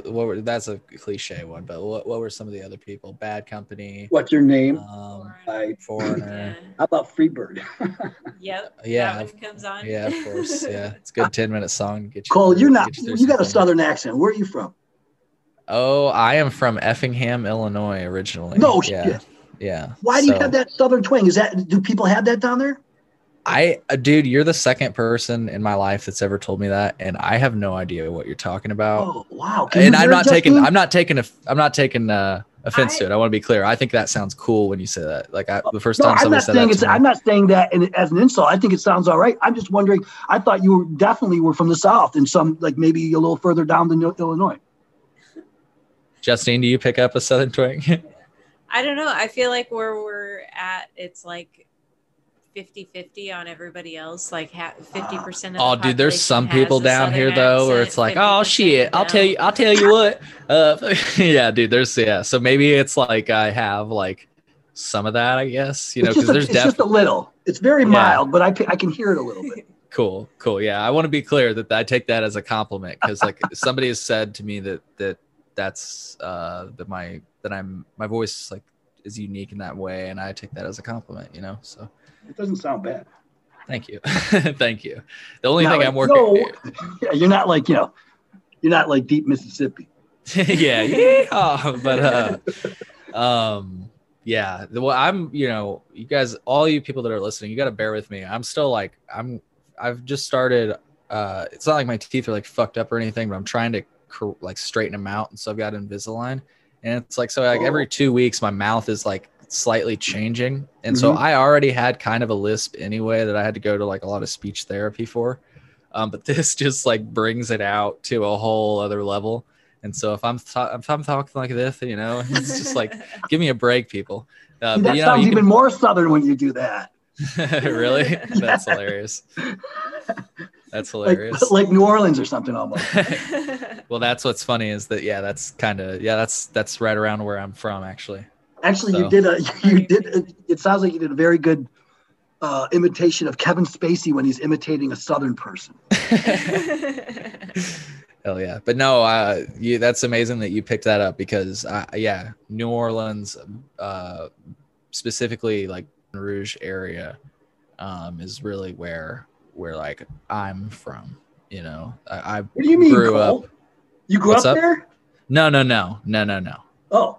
Like before, like I'm saying though, a lot of my people have come from there, and so everybody that's raised me, and I've gone down there growing up, you know, and we've had fucking crab boils and I fucking love seafood. It's been a while since we've had a crab boil here.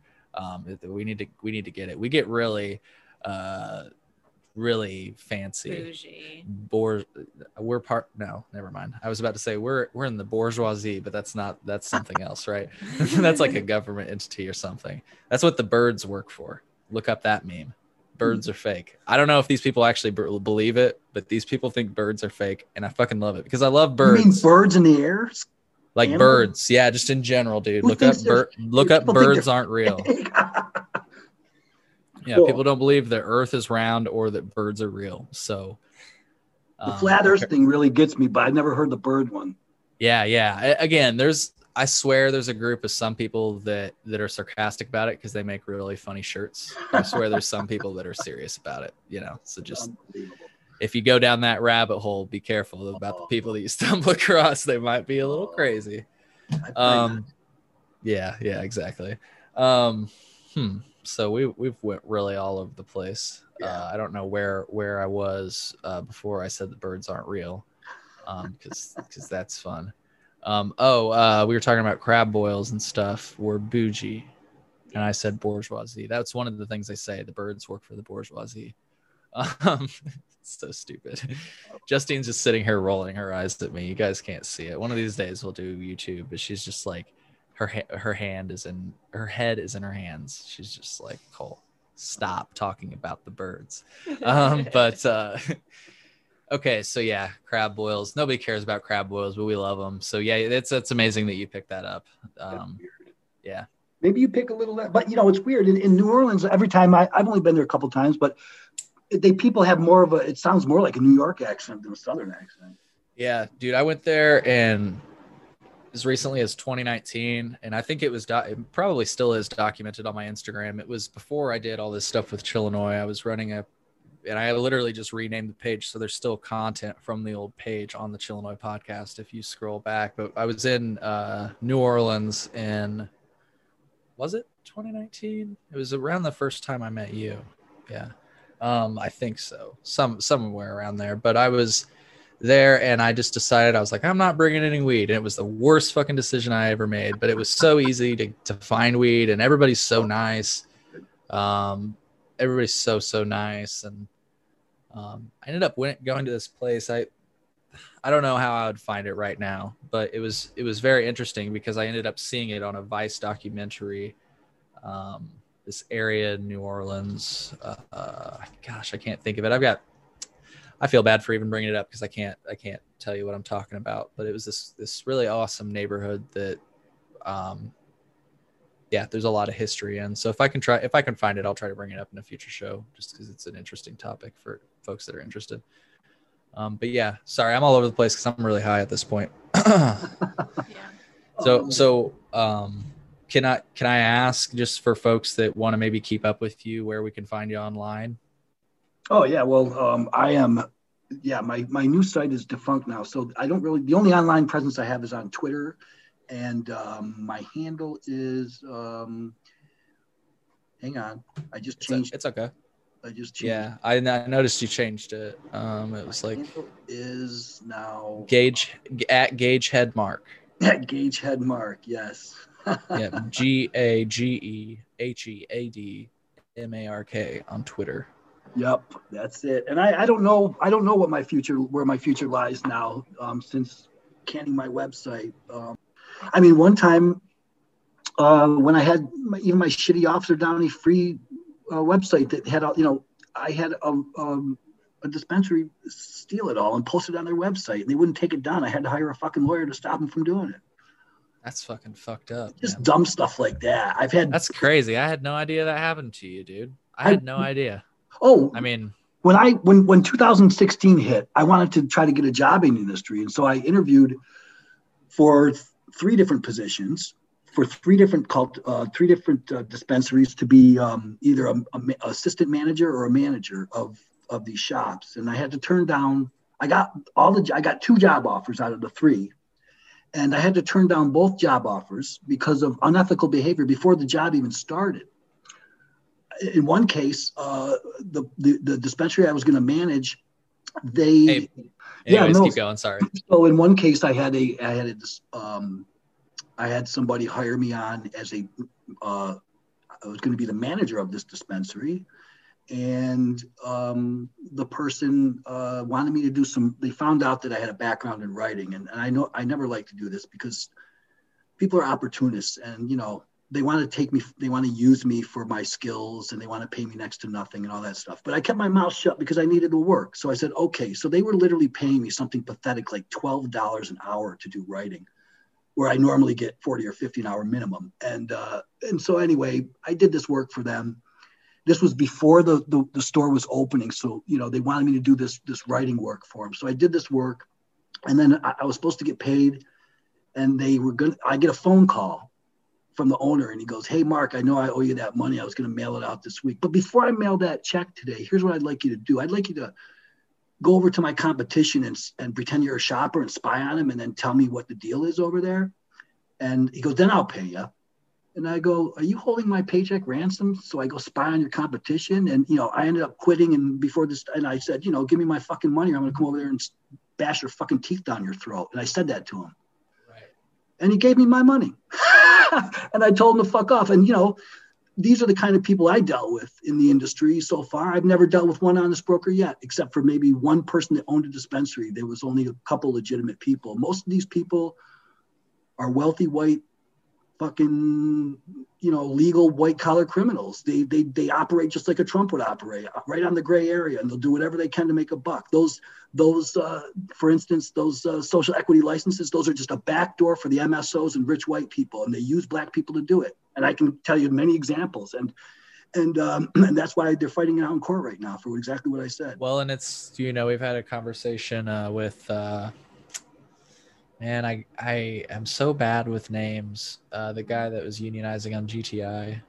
I don't know his name. Daniel Corral. Daniel Corral. I was asking Justine. I wasn't hitting you with a pop quiz, Mark. My bad. Yeah, Daniel Corral.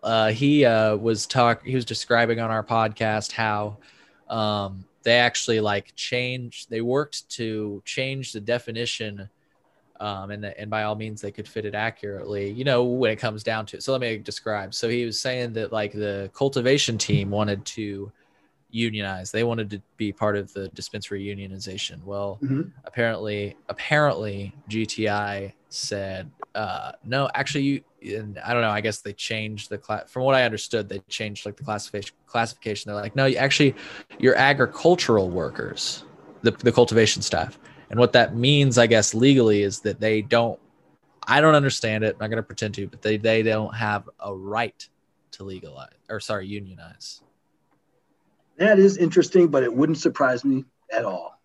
Yeah. So again, folks, either listen back to our podcast with Daniel Corral, who I fucking called David Corral at the beginning of the show. Because again, you didn't call him David Koresh.